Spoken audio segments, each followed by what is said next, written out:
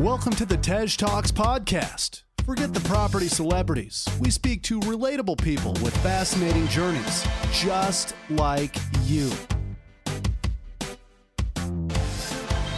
Hosted by Tej Singh, we bring you news stories, life-changing deals, and expert advice every week.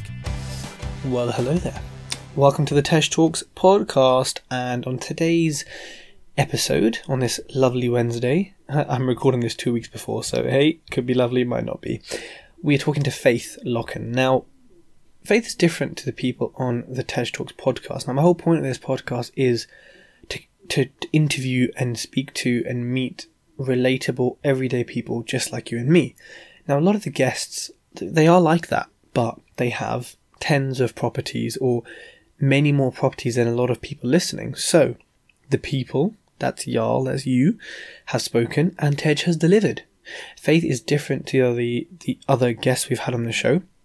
She's a lot earlier in her property journey and in her experience. However, through her day job working in commercial property in London, in some of the most expensive spots of London, she has a lot of value to offer. So we talk about her journey, the mistakes she's made, the 2 rent-to-rents she had, and giving them back, and how actually her real passion and drive is to be in property development. And, you know, how do you get there from having one buy to let? We also talk about her work on diversity and inclusion in the property sector, and we just had a really good chat about quite a few different things and some useful tips and hacks and tools for you in your business. So without further ado, here is me and Faith talking about property and other stuff. Please leave a review. Thanks. Faith, welcome to the Tej Talks podcast. Thank you for having me, Tej. Thank you for coming on. I understand you're an avid listener of Tej Talks, am I right? I am. I've got my commute into work is about 20 minutes. And so 20 minutes there, 20 minutes, depends how long each episode is, but it fits quite nicely in my little commute time. Amazing. Well, I'm glad I make the commute easier for you because, when I used to commute, oh God, not much would make it better. So that's a big accolade for me. So yeah, no, it's good stuff. For people who don't know you, what were you doing before property? What was I doing before property? I guess I was in school and in university. I studied Spanish and Mandarin at university, yeah, so I'm fluent in Spanish, and I used to be really fluent in Mandarin. Now I can just about get by. But my interest in property kind of started pretty much like everybody's with like Homes Under the Hammer back when I was like 15. And at the time I used to watch these investors and developers, you know, buy property, do it up and then sell it on or make a profit. And I just always thought, you know, I'm never going to have that kind of money. It was always a pipe dream. But I always had within me, and still do, this drive and need to provide homes and shelter and housing for people. I think it's to do with like the background that I come from. To put it into context, I was a refugee. Me and my family came here when I was very young from Uganda, which was at the time pretty much a war zone. And there were times when we didn't have a stable home or shelter. And I think that's kind of stuck with me. And my kind of, what I want to be able to do in the near future is to go back and to build back in my hometown in Uganda, provide, you know, housing, schooling, build orphanages and that kind of stuff. So it's just always been within me, I guess. So I went to university. I didn't know exactly what I wanted to do, but I knew that I wanted to do something that would allow me to travel and communicate with others. And I think studying languages kind of fit that bill. So yeah, that's pretty much what I was doing before anything property related. Wow. So, you know, that's such a, I mean, it's quite powerful, isn't it, to have a why that is actually driven by what you have experienced in a terrible situation, but yet it's created such a positive desire in you to provide, you know, what you didn't have. And I think, you know, for people listening, when we think of our whys, if it is something superficial, I don't think it's going to last a long time. I don't think it's going to drive you. If it's something as deep as what Faith just said, or what, anything else we might think of that's more personal, is not superficial, I think it's going to create a bigger drive in people. So if you're sitting there doing your goals and you're writing your whys and it is a Lamborghini, that's great, but that shouldn't be your why. That should be a byproduct of the why. So you went to university, you've always had this desire, you studied two of like the world's most spoken languages. So there's obviously also a desire to travel, communicate, and build networks. So then when you came out of university, what did you do? Did you get a job? Did you go straight into property, or? Yeah, so it was in my second year. Was it my second year? No, my first year of university. It was towards the end of the first semester, and I was meant to be studying for my January exams. But I was on Savills' auction website because I wanted to see how much a lot had gone for down the road where I was. I was studying in Nottingham, by the way. And my friend just looked at me and he was like, "Hey, what if you love property so much? Why don't you just go into it?" Because I think he was sick and tired of hearing me talk about it. And like a light bulb went off in my head, and I thought, "Oh yeah, perfect." So I literally Googled careers in property, and the first thing that came up was commercial surveying. And I thought, okay, what's that? So I looked into it, and the only company at the time that I knew property related was Savills. So I went on their website. I saw that they had a summer internship coming up the following year, and I thought I need to get on that. I didn't have any prior property experience, but I knew, you have to have experience to get work experience. So I thought, right, that's it. I pushed my books aside. I wrote a quick covering letter, and did my CV and sent it to all the local property agents.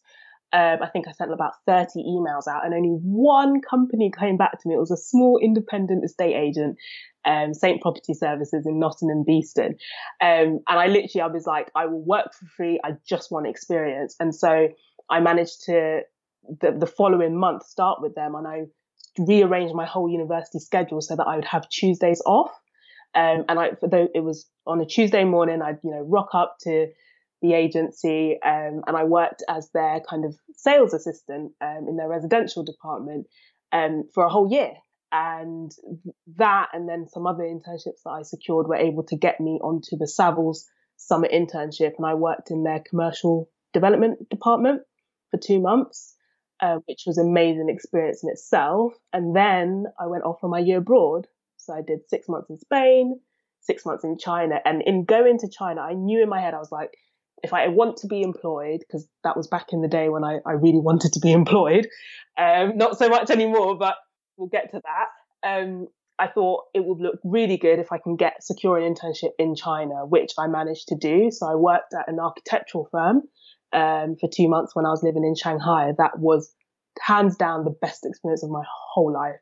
I was living with interns, and I'd managed to secure like a scholarship. So they, my accommodation was paid for. I was like living my best life in China. And then in coming back, I did kind of the regular sort of graduate recruitment applications, and I applied to like the big 4 property firms. So JLL, CBRE, Savills, Cushman and Wakefield, Knight Frank, all of them. And yeah, cut a long story short, I'm now at JLL. I got onto the JLL graduate scheme. I kind of clawed my way in, actually, off the back of a conversation with the then UK CEO, because I'd been advised that they'd filled up their graduate quota, but I saw the UK CEO in the breakout area during my summer internship there, and I basically said, look, I want a job, like what can I do to get a job? And it was the following week, HR contacted me and said he'd contacted them personally and they made a role for me. So that's kind of how I ended up at JLL on their commercial graduate scheme. I did a part-time, so it was weird because I literally started September 2015. I started as a graduate, like I'd pretty much in my mind made it. And according to my mum, like my mum was so happy because all she ever wanted in bringing us all over here, she's a single mother, raised all, I'm the last of 11, basically. Anyway, so it raised us all up, and me getting my job, and I'm the youngest. So to her, she was like, she's now done. Like her job is done. I'm now working in the city.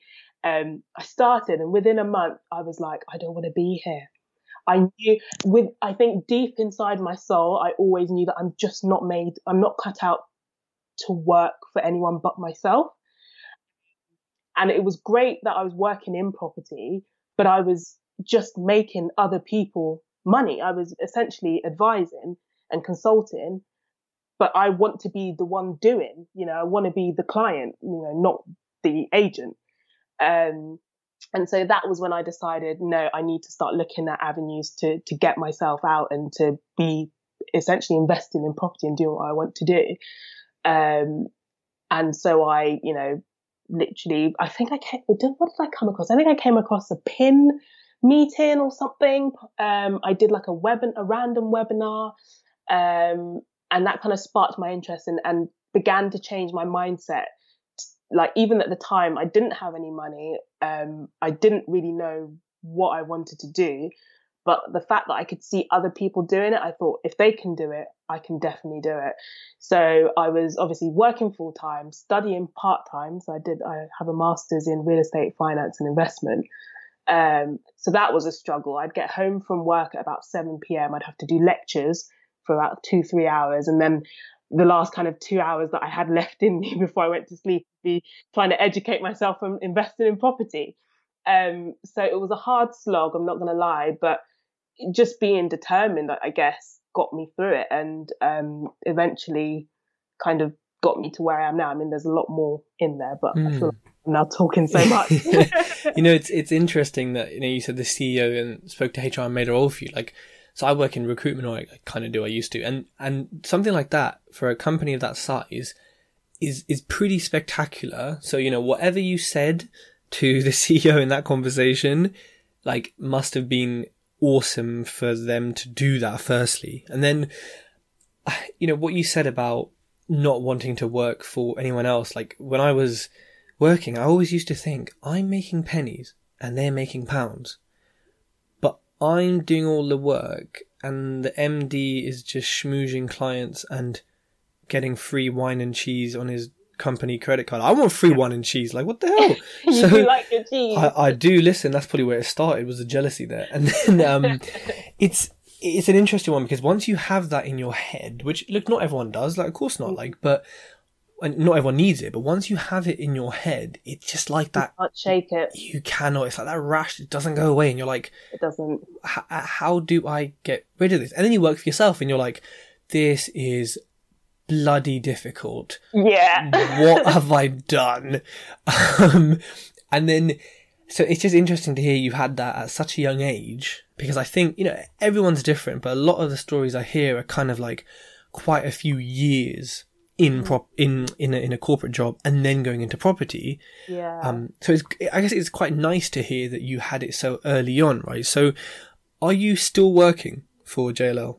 Yes, I am. So I am. When you took the education like a bit more seriously, you went to some networking events, how did you then transition from, working for JLL, not having a side hustle or business, to then being a property investor? So I think firstly, I want to say, probably give some context as to people might be listening and thinking, well, why is she still working? I'm someone that if I choose to do something, I stick with it and I see it through. And when I joined the graduate scheme, JLL were paying for my master's. So for me, I was like, this is great. I can learn on JLL's dime and be paid for it at the same time. So I was like, I'm going to see this through. And I'm glad that I did, because I've learned so much from being within the company. I've had various roles: investment, development, agency, you name it. I've had it. I've had exposure to huge corporate clients, global investors, all of that kind of stuff. And I've kind of learned all the things that I've learned at JLL is what's going to then be my USP, I believe, being able to go out there. Because I think from going to all the networking meetings that I did go to, I found that, there weren't many commercial surveyors in the room. There weren't many actual, people working in the property industry or have like a property related, degree or, that kind of further or higher education. Not to sound snobby or anything, but I thought, that could be my USP and set me apart from the rest of the people who are trying to get into the game. So that's why I stuck it out. I've now qualified, so I'm a chartered surveyor, I'm a registered valuer.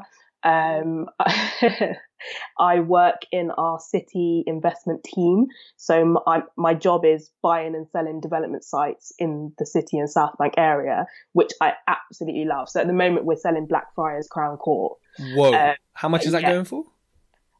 Well, we're just about to go under offer, so I can't say anything, but we were asking 45 million. Oh my God. Yeah. That is, I mean, it's a nice building and all, but, well, it is literally I can't believe you even know it. Not a lot of people know the Crown Court. I'm not a criminal, nothing wrong with it, but I have not been there. And I have been on the front page of the Daily Mail outside Black. I have not, so no one will find that. But for anyone in the north, that is like slap bang, like central sort of London, right? Yeah, so it's in the heart of the South Bank area, which is pretty much becoming the go-to location for a lot of alternative sort of businesses like startups and things like that. So there's quite a big office market there at the moment. And investors are picking up on that and are buying into the area. And what we're seeing at the moment, sorry, I'm going all commercial now. What we're seeing at the moment, because of the uncertainty in the market in terms of Brexit and all that kind of stuff, people or, investors are shying away from your sort of what we call vanilla investments. So buying a large office building in the city, which would, generate a long income for the next, 20, 30 years. That is kind of normally bread and butter stuff for anybody that's after core plus income.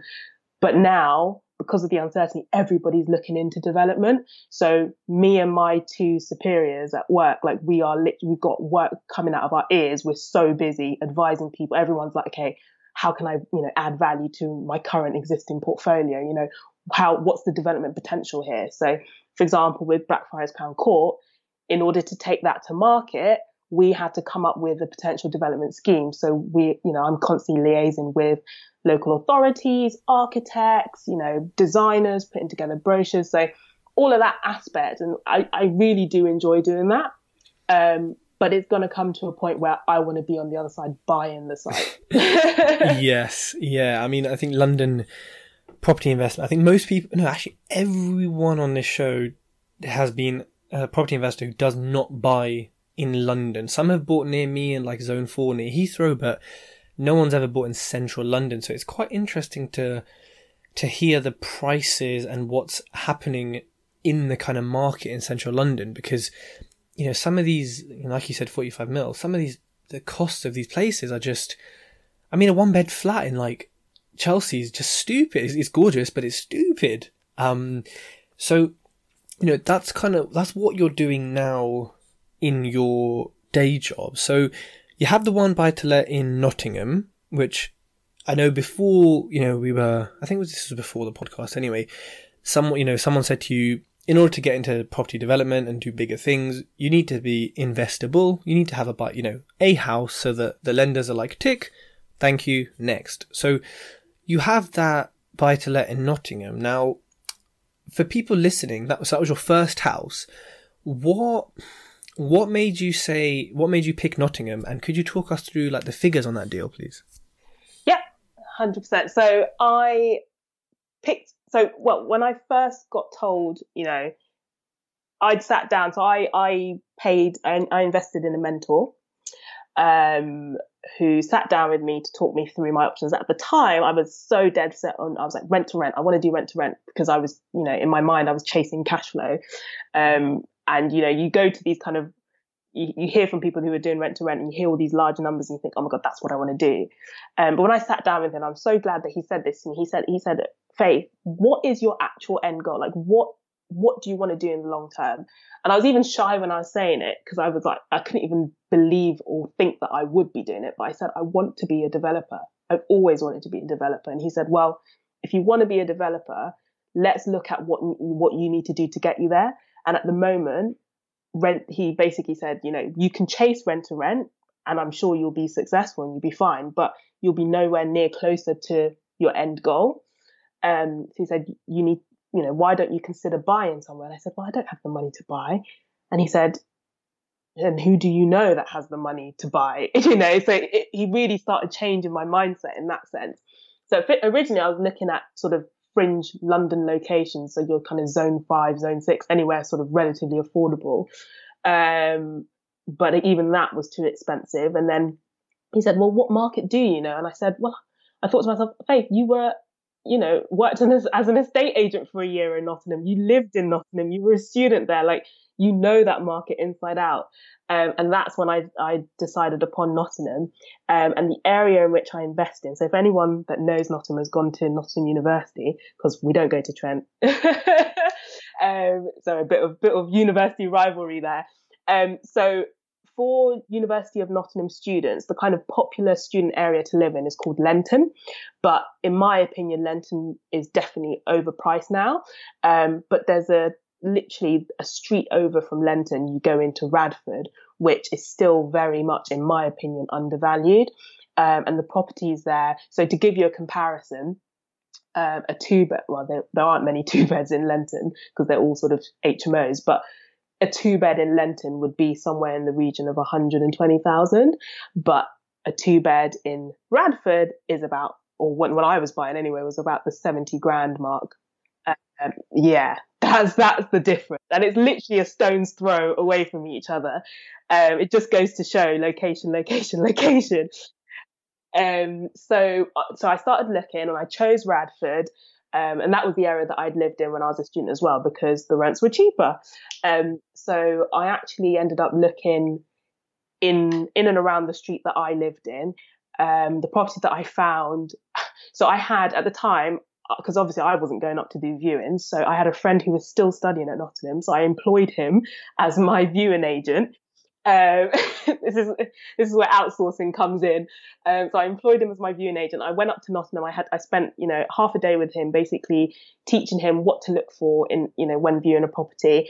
I got him to, when he went around the properties, he would take pictures of the property and then send them to me on WhatsApp, and that would allow me to sort of appraise the deal. And it was always a case that I'm a believer. This is going to sound so bad, but like, I always believed that no matter how bad the property was, there would always be a solution for it.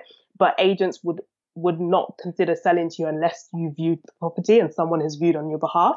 So I was literally paying him to pay lip service to the agent because but in me sending him, I'd already done, analysed the deal, and I knew that I knew what price I would need to offer for the deal to work. So he just went in there, did what he needed to do, and then, within an hour I would have already drafted the email, the offer to the agent, and I'd send it through. So he was viewing, 4 or 5 properties for me each week. But I kept getting bought out by cash buyers, because the properties there are so cheap and people just have money like that lying around. Yeah. So it got to the point that this is probably one of the mistakes that I made. It's definitely one of the mistakes that I made, that I kind of regret, but I don't like to have regrets. So when I did eventually find this 2-bed, so the property that I have is 2-bed end terrace, property, and it was on the market, I think, for 70, and all the other deals that I'd been offering quite significantly below the market value. But this one I just offered at asking. In fact, I offered 1 grand over asking. I offered 71 because I was like, I will not be bought out by these other people. And I offered, and sure enough, my offer got accepted. I wasn't surprised, to be honest, because I was like, damn it, I offered. But then, and then you start thinking, well, if I'd offered maybe 10 grand less, would they have taken? But you just can't think like that, really. And so I got the offer accepted, at which point I was like, oh gosh, now I've actually got to find the money to buy this place. At the time, I knew it was a process where it's one of those chicken egg things. If you don't start offering, you won't get your offer accepted, and therefore you won't need to line up money to buy. Like if you wait to try and have all the money ready, you're going to miss all these deals going past. So I'd offered. I had some money in savings, but not enough for the deposit. So I had to ask my brother to help me out. So he was the one that provided proof of funds. Offer was accepted. We then moved forward with the purchase, and then as luck would have it, the actual purchase took so long that by the time it came to actually buying it, I already had the money myself. What? How long did it take? It took about 3 months because basically, oh God, it was like they say your first is your hardest. Seriously, like, so everything that could have gone wrong, I felt like went wrong. So I'd obviously made the offer. I had a friend of mine. This is also another great thing about working in a property firm. I had a mate who's a building surveyor that went up there, and he lives in Nottingham. He's from Nottingham originally. So he'd gone home for the weekend, and I called him. I was like, Darren, do you mind just popping around to this property and just, giving me your opinion quickly? And he managed to do that. So I saved on building survey fees. And so he went around. He said, looks sound, looks okay. There might be issues like damp or whatever, but I don't think there's anything that, too worrying. So I said, okay, fine. Then the bank's valuer went in, and, being a valuer myself, I knew to expect. I kind of knew what to expect. They obviously go in with because they're advising for the bank, they have to, obviously be conservative and also, basically state anything and everything that's wrong with the property. So they obviously detected damp, which I'd kind of been told was there. But then I actually managed to use that as a bargaining tool. So I got a quote for the damp proof course. And then I said to the seller's agent, I said to the agent, I can either, the seller can either pay for the damp proof course or they can take it off of the purchase price. And in the end, he took it off the purchase price. So I was like, cool, I secured it, a little bit of a discount. And then everything was going forward. It was fine. But then when it came to, so what happened was, so I had a really good solicitor. He basically said to me, if we're because I was then going to pay for the damp proof course, he said that something to do with needing security. So the seller had to transfer the amount for the damp proof course into his solicitor's accounts, just so then I could then go off and do the work, and then he would get the money back. It was just extra security. But in him trying to do that, apparently his account was hacked or something. So yeah, he was, I guess, a Chinese investor or something. He didn't live in the country. So then he had to sort that out. That took a few weeks to get, his accounts back up and running because they'd all been frozen. And then once that had happened, I went in to do the damp proof course, and that takes quite a while to, once it's done, you need to leave it at least 4 weeks before the valuer then goes back in to reassess the property. So just all these little things that were happening that meant that, by the time it actually came to it. So I'd offered on the property, I think in November, but we didn't actually exchange until June the following year. What? That's like 7-8 months. Yeah, and because we had Christmas in between and agents go on holiday, and it was a long slog. But I kept. It was funny because I have a YouTube channel, The Property Hustle, which I started because I wanted to document my journey. And I also love YouTube and media and presenting, all that kind of stuff. But anyway, it was like every time I'd post, I'd be like, so yeah, there's not much more updates other than, this has happened. Is it like to the viewers that it must have just looked like the property from hell. But when I did finally exchange and complete, it was, like the best possible, like, I was so happy. I was so happy to be done with it, actually. Yeah, and I think, it's good you mention that, because property courses and social media will show us that offer gets accepted. I've got the keys. Refurb, tenant in like a day. Yeah. And like it often takes months, not weeks. And even on like, a flipping simple vanilla, boring, buy to let.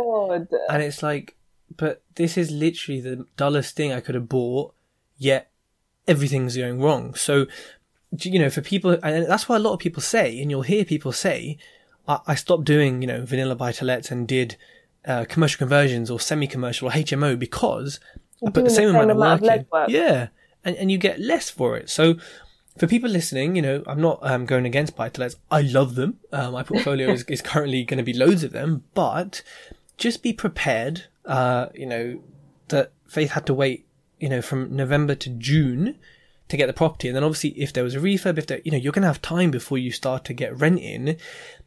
If you're trying to quit your job, if you're trying to do this quickly, conveyancing in the UK and house buying is slow. So just be prepared for things to last that long. And then going back to what you said before, Faith, about how do you balance deals and money? You need that pipeline, because your deal took, 6 months plus. It could have fallen out of bed in the 7th month, because you didn't exchange. So you'd given him a free damp-proof course. So yeah. He could have been like, yeah, cheers, I'll take the Yeah, but that's DPC. why my solicitor said he needed to put money in a separate account, because then if he backed out, then at least I got my money back. Okay, good. So there's another learning point. Have a good solicitor, because, Yep. I don't know how many would have thought about that or advised that. So it's good you had that in your team. But again, for everyone listening, these are all little points to be aware of in something like this, right? So you had that buy-to-let, and then I just realised I didn't actually give you the high level numbers. So I bought it for 69,500, 25% deposit, so 75% LTV. I spent a total of £3,000 getting it ready to be let. So that was half of that was the damp-proof course, and then the other half was just refurb. So yeah, and then I had it let out. Literally, it took 5 days to get it refurbished. Had a cracking team, and then a day to get let out, because I'd kind of I was basically marketing it whilst it was being refurbished, and I used Open Rent for that. And I was actually surprised at how quickly I turned it around. It even shocked me, because obviously it had taken so many months to buy, and then within literally the space of 2 weeks, I had a tenant in. So wow, I mean that is quick, and that also shows the strong demand of the area, which you researched and knew well. So, for people investing, if you've then bought a house in an area, and yes, the market's different, there's so many factors, but generally speaking, if it lets that quickly and to a good tenant, etc., that probably tells you something about the area. So maybe one to focus on, opposed to other areas which may take a couple of weeks. Now, you had the buy-to-let, you had it, and then I know when we spoke on Facebook, you mentioned something about a few rent-to-rents that you're then also giving back? Yeah, so after the hell that was buying that property in Nottingham, I knew that anything more that I did with regards to property would need to be in London. I wanted to be within a 45-minute drive to whatever property it was. But interestingly enough, so I had read up about rent to rents, and I guess you asked me before the podcast to think about some of the mistakes that I made in property, and I think what show did I say? I think that Tom Heaney said this about not trusting everyone and believing that, because there's a lot of smoke and mirrors in this game. And I remember I'd gone to a networking meeting, and I'd met this guy who was, really impressed with my enthusiasm, and I'd been, I'd read up about rent to rents, and I'd, gone on a course and everything. But at that time, I didn't necessarily have the money to get started, and he said he did. So I went ahead with, we were going to do a joint venture partnership. I believed that we would do that. I went ahead and, sourced us sourced a bunch of rent to rent deals, actually, that in my opinion, all stacked up. But every time it came to kind of putting his money where his mouth was, he would always find some kind of issue, or some kind of, it's not enough rooms, or, this isn't, he'd always find some kind of excuse, to the point that this agent that I'd built up this relationship with stopped, trusting me and stopped taking my calls. And then one day, the guy that I'd been believing was going to be my joint venture partner just kind of disappeared off the face of the earth. And I remember feeling very hard done by. But at the same time, if I hadn't had the belief that he was going to fund these deals, I wouldn't have gone out researching, finding the deals, speaking to agents, getting all the necessary contracts in place, I wouldn't have done all of that. But yeah, so that happened. Wow. Yeah, that happened. And then a few months later, through a conversation that my mum was having with a friend of hers, a friend of hers was in a situation where she was pregnant and living with her partner, but she had her flat basically sitting empty, and she had tried, I guess, to, rent it out on Airbnb, but obviously being heavily pregnant, that's not something that you don't want an intensive, something that's going to be management intensive. So she was asking my mum if my mum knew anybody that wanted to let the property. So I said, well, let me go have a look at it. If it's doable, I said to her, I'll guarantee you the rent, the line that everyone gives, Yep. and I'll get a tenant in there. And when I went to view the property, it was only actually a 1-bed flat.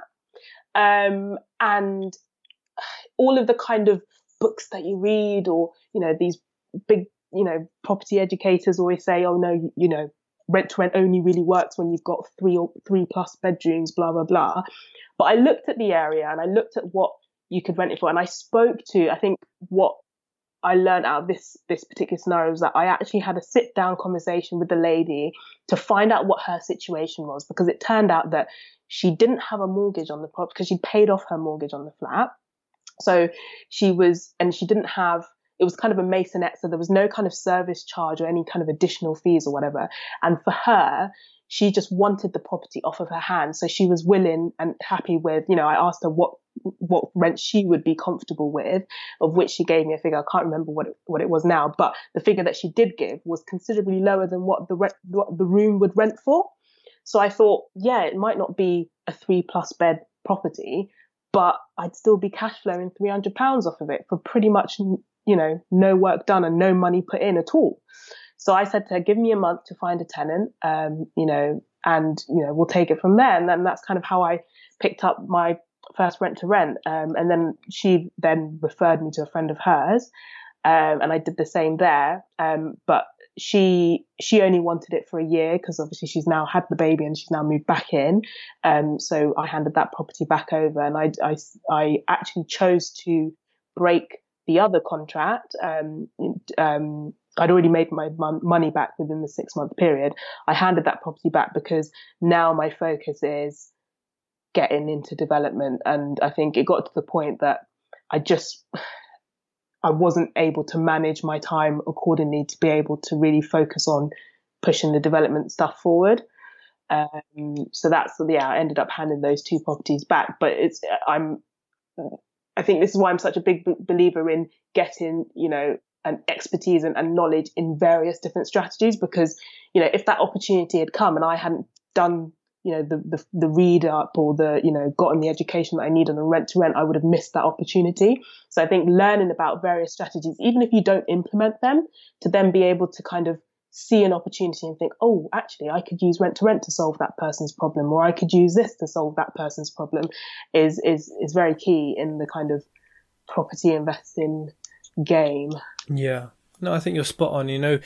I always say to people, don't have a strategy per se, have a business strategy, but in property have a toolkit, so literally like a utility belt. It sounds so old school, but like have like the different, so have lease options on it, have vendor finance, have delayed completion, have rent to rent. And when you go to a viewing, I know with agents it's kind of hard to do anything but just buy a house because they don't understand anything but, black and white. Yeah. But especially with vendors, to kind of, once you understand their situation in your head, because you have this toolkit, you're thinking, right, I can't do this, can't do that one. Oh, I could do this and I could do that. Yeah. So let me offer them to the vendor, to the agent, and say, which of these works? Because it's very easy, especially if you come off a course, to be like, right, buy to lets only, and then you have a rent to rent that would bring you in £1,000 a month from your auntie or whatever, and you're like, oh, sorry, not my strategy, I don't want cash flow from that, no. But really you should be like, potentially, have I got time? Does this fit in with my overall plan? Does it match my why? And in your case, it's a strong why, and your aim is development. So you did the rent to rent, you obviously learned a lot from them, and your point about the one bed, again, it's like, we're generally told, of course, for, you know, a rent to rent or a rent to HMO, to be specific, it has to be a HMO, not a one bed. So it's interesting you chose, you know, like a standard, I guess it was a buy to let or a kind of single let instead of an SA or something like that. And I guess those situations, they just happen, right? Because you stood up and said, everybody what you do. Exactly.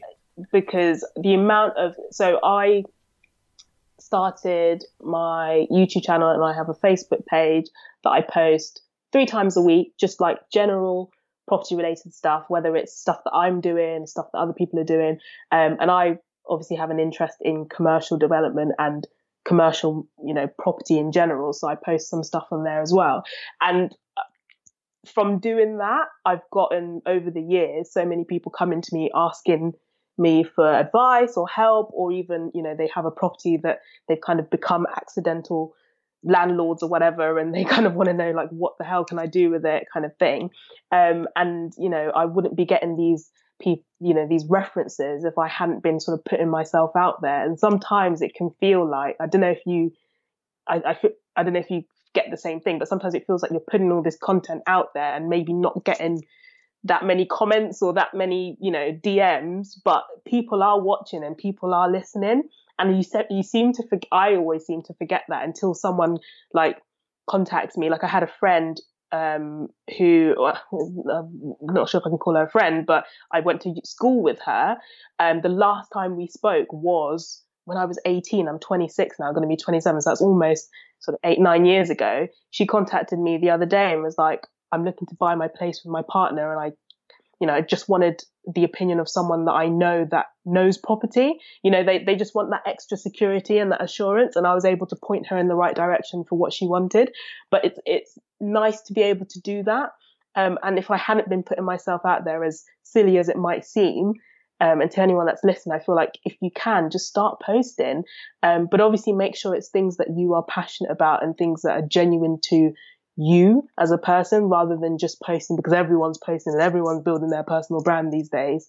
Yeah, no, you're 100%. And I think, you know, I talk about it a lot, like when I do public speaking, is that your brand has to be you, has to be authentic, has to be personal, has to be consistent, has to be visible. So, you know, as much as there's a pressure to build a personal brand, you know, from businesses, from people like Gary Vee showing how important it is and saying how important it is, the thing to remember is there's no point building one or posting stuff if it, you know, like you just said, Faith, is just for the sake of it. Because one, I don't know how we can do that because we have so much content in property we can talk about, right? And secondly, it just isn't you, and it's not going to represent you in the best light. And, you know, it's not necessarily easy to avoid that because you're thinking, oh, I want investors, I need money, I'm about to run out. But as you said, you know, people are watching, people are waiting. You know, I've had same thing, you know, friends from high school who, you know, we didn't really speak in high school. We might have lived close. We might have, you know, played football together or something. But when I had friends kind of contact me and say, hey, I've got this much money. What can I do with it? What can we do with it? You know, what can you do with it? And I'm like, oh, hi. So, and, you know, it's often people who you don't know what they're doing with their lives or what they're working as, but they've got money or they've got something, and you always have some kind of value to add. So, yeah, you know, going off, you know, what we've done so far, which is you've got buy to let, and then you had the rent to rents, which you're handing back, which was like a training, I guess, those rent to rents, getting paid to train. I mean, that's pretty cool. So your aim is development. Now, development can range from anywhere from a single house that, you know, all in is like 150 grand in the middle of Wales, or it can be a 111 million pound tower in central London. That's probably too cheap. Like how, and for people listening who are in your position or who are, you know, further or behind in their kind of property investment journey, how are you now going to go from where you are to development? And then, yeah, so talk me through that first, and then I guess also what kind of developments you want to do and where. Okay. In terms of going from where I am, so I qualified last November, and I kind of have given myself a date in which I want to no longer be working for anyone but myself. And that date is April 2021. Okay. April, because I want to collect my bonus and back. Yep, end of the tax year. I like that. Good. Candid, just being candid. But God, I hope no one does. They're all thinking it. Listen, they're all thinking it. They're just not going to do it. You're going to do it. Don't worry. So that is kind of my thought process. And to be honest, so I started at JLL. There was about 20 of us graduates, roughly 20 of us graduates who were taken on in September 2015. And of that group, that intake, I think there's a handful of us left. Everyone has since gone on to pastures new.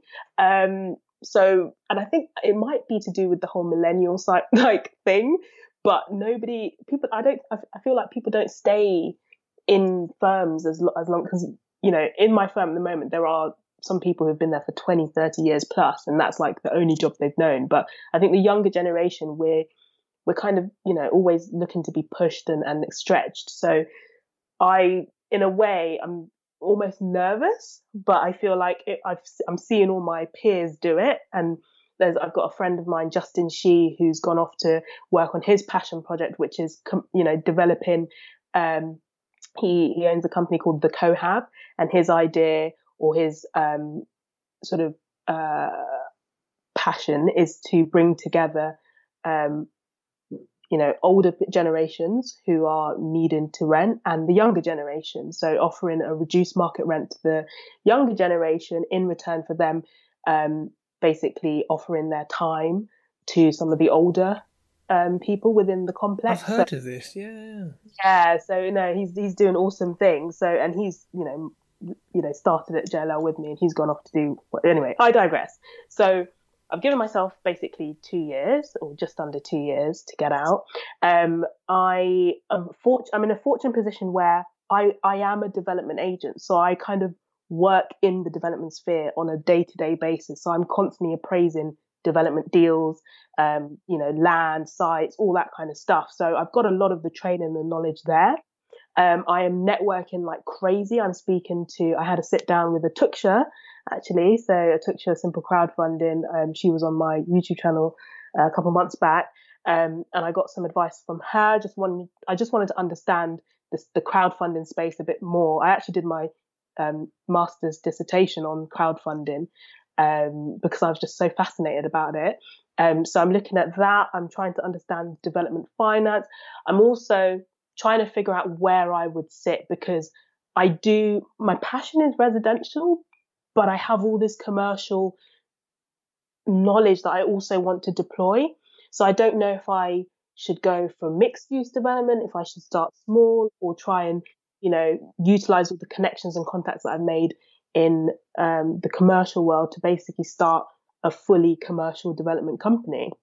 I, you know, floated the idea with Atuksha about crowdfunding, because at the moment, a lot of the crowdfunding spaces that I've researched, it's all kind of residential developments or commercial to residential developments. But I'm like, well, actually, there's need for commercial development. There's not enough commercial development, particularly for asset classes like industrial, which are huge right now, especially with, you know, things like, you know, people like Amazon who are trying to get things delivered to customers in like within an hour.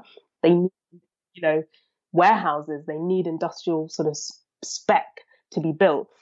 So I'm kind of going through that iterative process at the moment, just networking, getting myself out there, getting people knowing that this is what I want to do. So if people are listening to this and they want to partner with me, I am happy to offer you my expertise. I'll happily appraise any development that you want. I will literally, you know, do whatever just to be able to speak to and understand from people who are actually developing right now. Because I think that's my next step, actually learning from and shadowing people who are physically doing it themselves. Because it's one thing sitting behind my computer and working with clients, but until I can actually get more hands-on experience, I'm not sure I'm going to feel very comfortable just completely leaving my job and going straight into it. But on the other hand, I think, well, maybe that's what I need. Maybe that's the kick up the bum I need to then be like, yeah, I'm going to do this. Yeah, I think, you know, it's a tough one, because it will give you a kick up the bum, but I think you have to balance it with, okay, if I leave, I have no income. I'm potentially not mortgageable if I sort of wanted to get a mortgage in the meantime. Yeah. I also am doing development, which can take years. Yeah. Where's my money coming from in that time? So, and that kind of, it's interesting hearing this because you're at a very, very different stage from a lot of the guests on the show. And this is why I want to get you on, because a lot of people listening are in this stage where they've done a bit, they've got a bit, and maybe they're thinking of what's the next kind of stage for me. So I think it's good for everyone to hear from people at different stages and to hear you sort of being like, I want to learn, I want to take all this knowledge in and I'm going to do it. And I know my value and I have it to offer. And, 2021, I think you said the date was, that is a while away, and I don't know how you can really quickly though. I don't know how you can stay so long. Like maybe I'm just stupid or impatient or brave, but I don't know what it is. But I just, I left working for someone else after, eight months. So I literally got a job. 8 months later, I was like, forget this. I'm never doing this again. And I walked out, which now I think about it, I'm like, you literally didn't even work a year for people and you're so petulant. You just have to freaking walk out and never go back. And I guess everyone's different, but you have a lot more patience than me. I think it helps that I actually enjoy what I do. Yes. Yeah. I think that is because it's not a huge rush, right? No, exactly. And I recognize the value of what I'm learning, the stuff that I'm learning on a day-to-day basis. You can't get this kind of exposure if I was to leave the job. I'm every day speaking to clients who have the backing of Goldman Sachs and all these huge investment houses, and actually dealing directly with all these investment houses, pension funds, all that kind of stuff.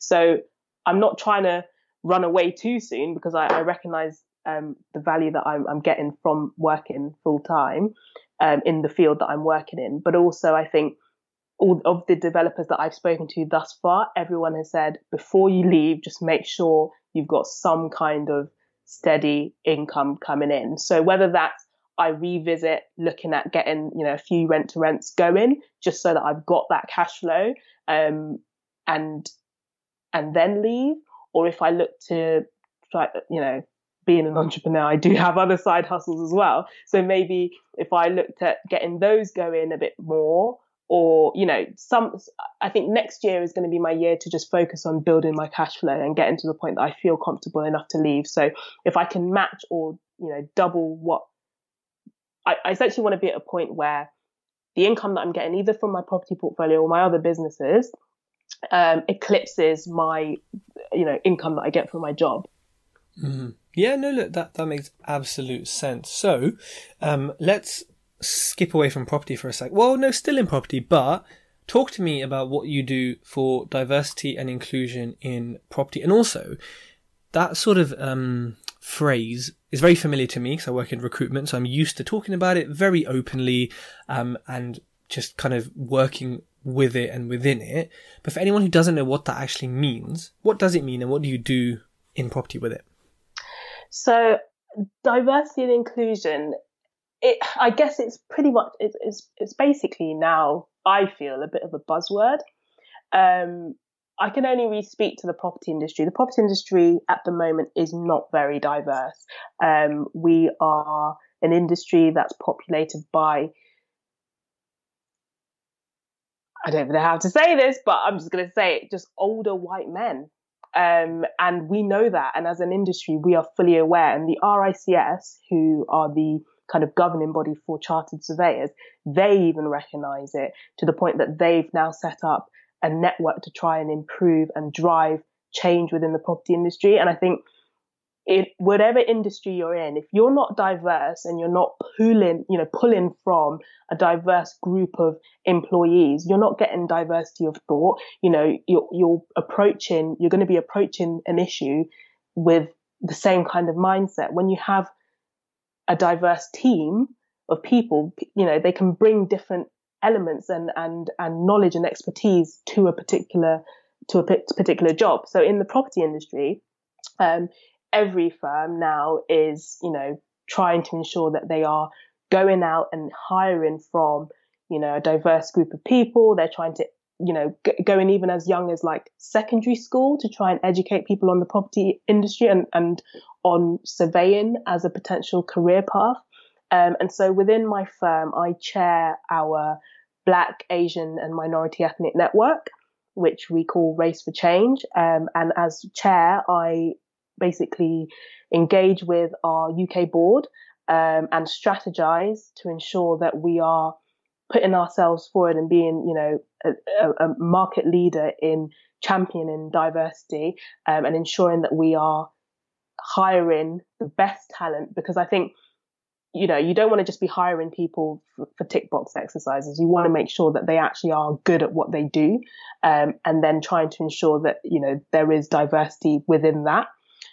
So I do that on a company level, but I've also been brought in to sit on the board of Diverse City Surveyors, which is the RICS BAME network, so Black, Asian and Minority Ethnic Network. Because they've seen the work that I've done with Race for Change, they kind of brought me in as a strategic play to try and do the same on a more, global basis. So that's what I'm doing there. And my the work that I have been doing for the past year or so has been recognised. Last year, I was listed in the Financial Times as Future Ethnic Leaders list. Damn. And I was invited by the then PM to 10 Downing Street last October to celebrate my achievements and the achievements of other Black Britons as well for Black History Month. Wow. So I'm doing a lot of that kind of thing and doing public speaking and advising and doing all of that as well on top of my day job and property investing. No, that's amazing. And I think, it's, what you said about the buzzword, it definitely has been over the past few years. I mean, when I started in recruitment 3 years ago, it wasn't really a thing. And then a couple of years in, it started becoming a thing. And actually it was like, why hasn't this been a thing from back in the day? Like no one sort of thought about it. And there's always that report by, I think it's like McKinsey and Co, which says, is it diverse teams are 35% more efficient or something than non? I mean, it's obvious anyway, right, to have a diverse team, but it's such a tricky subject because it's like, you don't do the tick box exercise just to bring diversity in, but then you need diversity, but then you need the best people. Then it goes, okay, take a step back. We have to start at university. No, we have to start high school. We have to start at the parent. It's like, it's such the parents are a big thing as well. Being from an African background, I remember when I told my mum I was going to go into surveying or go into property, she's like, what the hell is that? No, you're going to go and be an engineer, a doctor, a lawyer, like all of those kind of traditional routes. And I think people need to remember that diversity doesn't just mean it's not just ethnic diversity. Mm-hmm. In the property, in the surveying world, traditionally, firms have always hired from universities that have done real estate degrees or surveying degrees, but now they're recognizing the value that they can get from hiring people that haven't studied real estate. So that's why firms like JLL are paying for people to do masters so that they can bring in other expertise. So I came in having not done any property related degree, having done languages, and in coming in, I think I've used my Spanish a few times. I'm now working with a lot of Chinese investors. So having that language background has really helped me. Similarly, I've got friends who've got economic backgrounds or, history and all that kind of stuff. So there are so many transferable skills that you learn from other things. And so when you are hiring diversely or trying to, you can get all those different assets without even realizing it. Yeah. And, I think it's interesting, the lack of diversity in sort of the surveying and the bigger firms and the more corporate firms. I think that's a reflection of society as a whole. If we split the world into startups, aka Shoreditch, and the other half into the city, I think the diversity is as diverse as what they were every day. It is so different from sector to sector. So I feel like the younger generation, the millennials or whatever, the startup generation, I'd in a million years I'd work for a startup over a corporate every day of the week, and I always have. I really want to work for, this is complete side note, but I really want a job with Social Chain. I don't know what the hell I do there because I'm not a digital marketer by any means, but Stephen Bartlett, if you are listening, I will be your leasing agent. I will, I can be your dedicated development agent. I just want to spend time in that office. They have the coolest office, and I love his business, his ethics and just what he's achieved in. Do you follow Stephen by any chance? I've kind of followed him, but I recently actually pressed follow. So I've been seeing a lot more of his content. I didn't realize he was behind Social Chain, but Social Chain is awesome. Just, you know what? It's one of those things. It's like Gary Vee, man. You just got to tweet or send him like a pigeon or do something crazy, and he'll give you the time of day. So, no, I've done all of that. He very much knows my name and knows my face. I'm very active on all of his kind of. Oh God, I'm just going to see his videos pop up and I'll see your name underneath. I'm like, oh God. I featured in one of his very early Everyday Steves. I was one. I sent him a question on Snapchat and he featured me. So yeah, that's my claim to fame. Oh dear, that's awesome.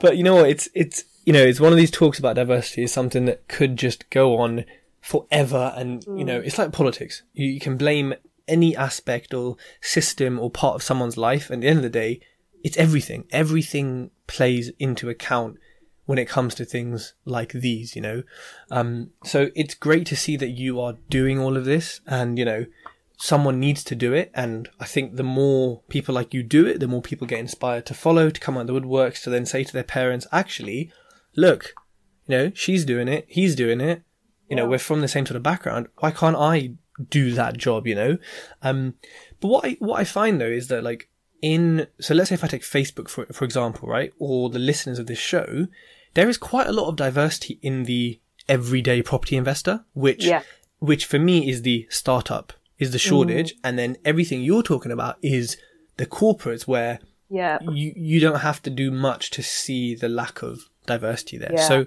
and it very much shows whenever I go to, when I go to a client event, networking event, I enjoy it, but I don't feel as comfortable as when I go to, your progressive network event or just a regular property investing event, because the people honestly are just so, for the most part, I mean, you get obviously people who are going to try and,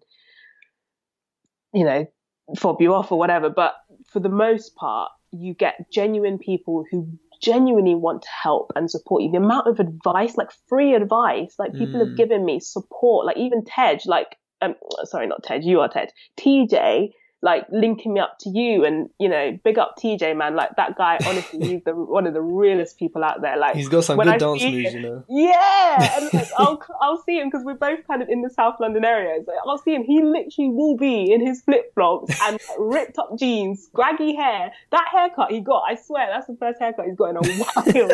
So he's just completely just genuine. Everything you see that he posts, that is him to a T.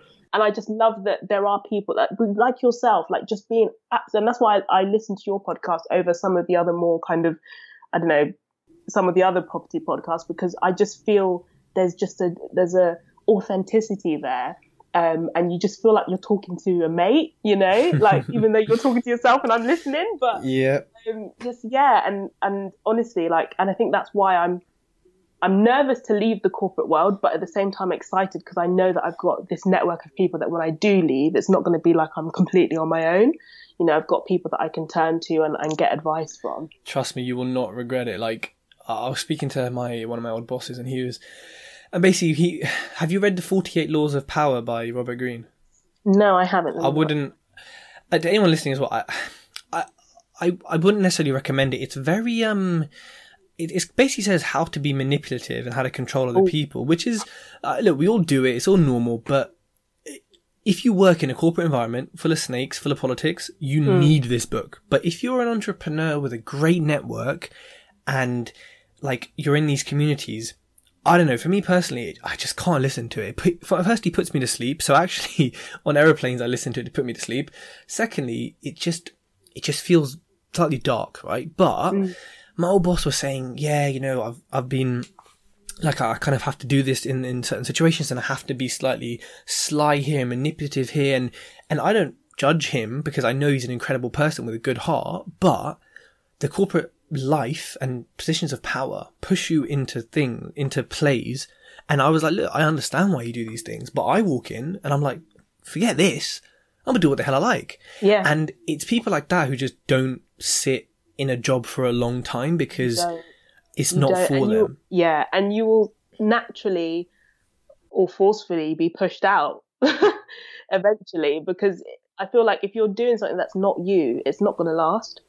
It just does not, no matter how much it pays. You know, like I've been paid a lot of money before to do jobs I didn't like, and I was just like, nah, yeah, I can get all the Body Shop moisturizer I like, all the Tesco finest cheese, like I'm good, I'm eating well, my skin's good, yeah, but I'm not happy. So no, definitely not. Does it really matter? So we've almost reached the end of the podcast. I feel like you and me could talk for ages, so we're gonna do some videos, aren't we, at some point soon? Yes, we will. If I ever leave West London, I will come to you. I'll definitely come to you. We'll make it work. So we're gonna do a quick fire round, yeah? So short, snappy answers. You ready for this? Yes. What are the biggest 3 mistakes you have made in property so far? Not getting enough quotes on like a job, like a on building a job, thing. like cool. not getting enough quotes. I usually get 3, but sometimes I feel like you could do with more. Okay. And to that point, not retendering, so then going using the same person again instead of actually trying to get more quotes again and make sure that it's a competitive process. Okay. Because if people get comfortable knowing that, you're their go-to person, they might then not feel the need to make their prices as competitive, I feel. Yeah. So that's the first one. Second one, I mean, it's a mistake, but also a lesson. Rushing in too quickly, like believing people at their word too quickly. I know, as a human, I try to see the best in people, but I think when you're starting off in property and maybe a little bit naive and you hear that someone's saying they're going to help you, just take time to have a coffee, have 2 coffees, however many coffees you need to have with them, to just suss them out just a little bit before you go running off finding them deals and thinking they're going to fund you. And then the third one, I think this has been said before, but not starting sooner. Yeah, no, absolutely. You know what they say, don't wait and get property and wait. Yeah. So then what are your, and this might be similar to what you just said, but what are your top 3 tips for, actually no, I was going to say what are your top 3 tips for new people, but I'm going to change that. I'm going to say, what are your top 3 tips for having a full-time job and working in property? And being a property investor. That is a really good one. Okay, give me a second to just think about that. So wait, top 3 tips, and you're wanting to get out of the job? Yeah. So how to balance it and then obviously eventually get out. Okay. So firstly, network like crazy. Find the time, put it in your diary to say, you have to go to one networking meeting, property investors meeting a month, and make sure you're going and actively following up on the connections that you make.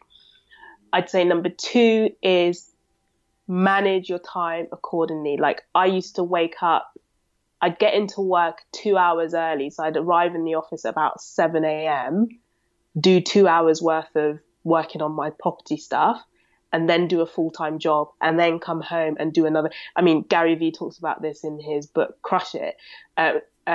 Just, finding those small points of time in your day. Like even now, my 20-minute commute, I'm on Rightmove, I'm looking for properties and deals and saving them to then contact agents later. So find the pockets of time in your day-to-day that are dead time, and utilize that to build your property business or portfolio. And then the final tip, be patient. Be patient. You will see other people killing it, making it, and people are very good at posting all the good stuff on social media.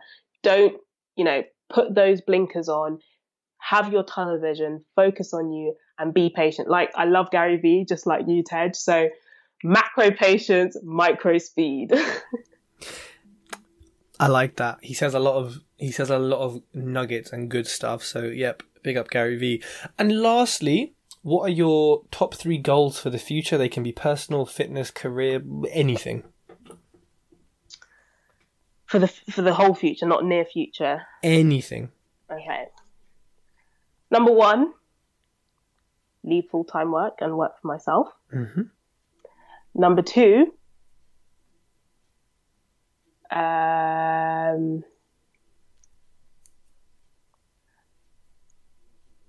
buy my mum a house.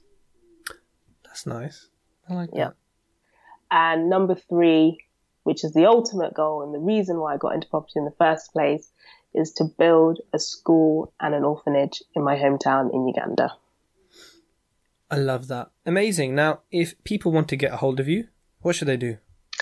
They should reach out to me on the various social media platforms. So I am at The Property Hustle. So you'll find me on Facebook. So I've got a Facebook group, which is closed, but if you click that you want to join, you will be accepted in.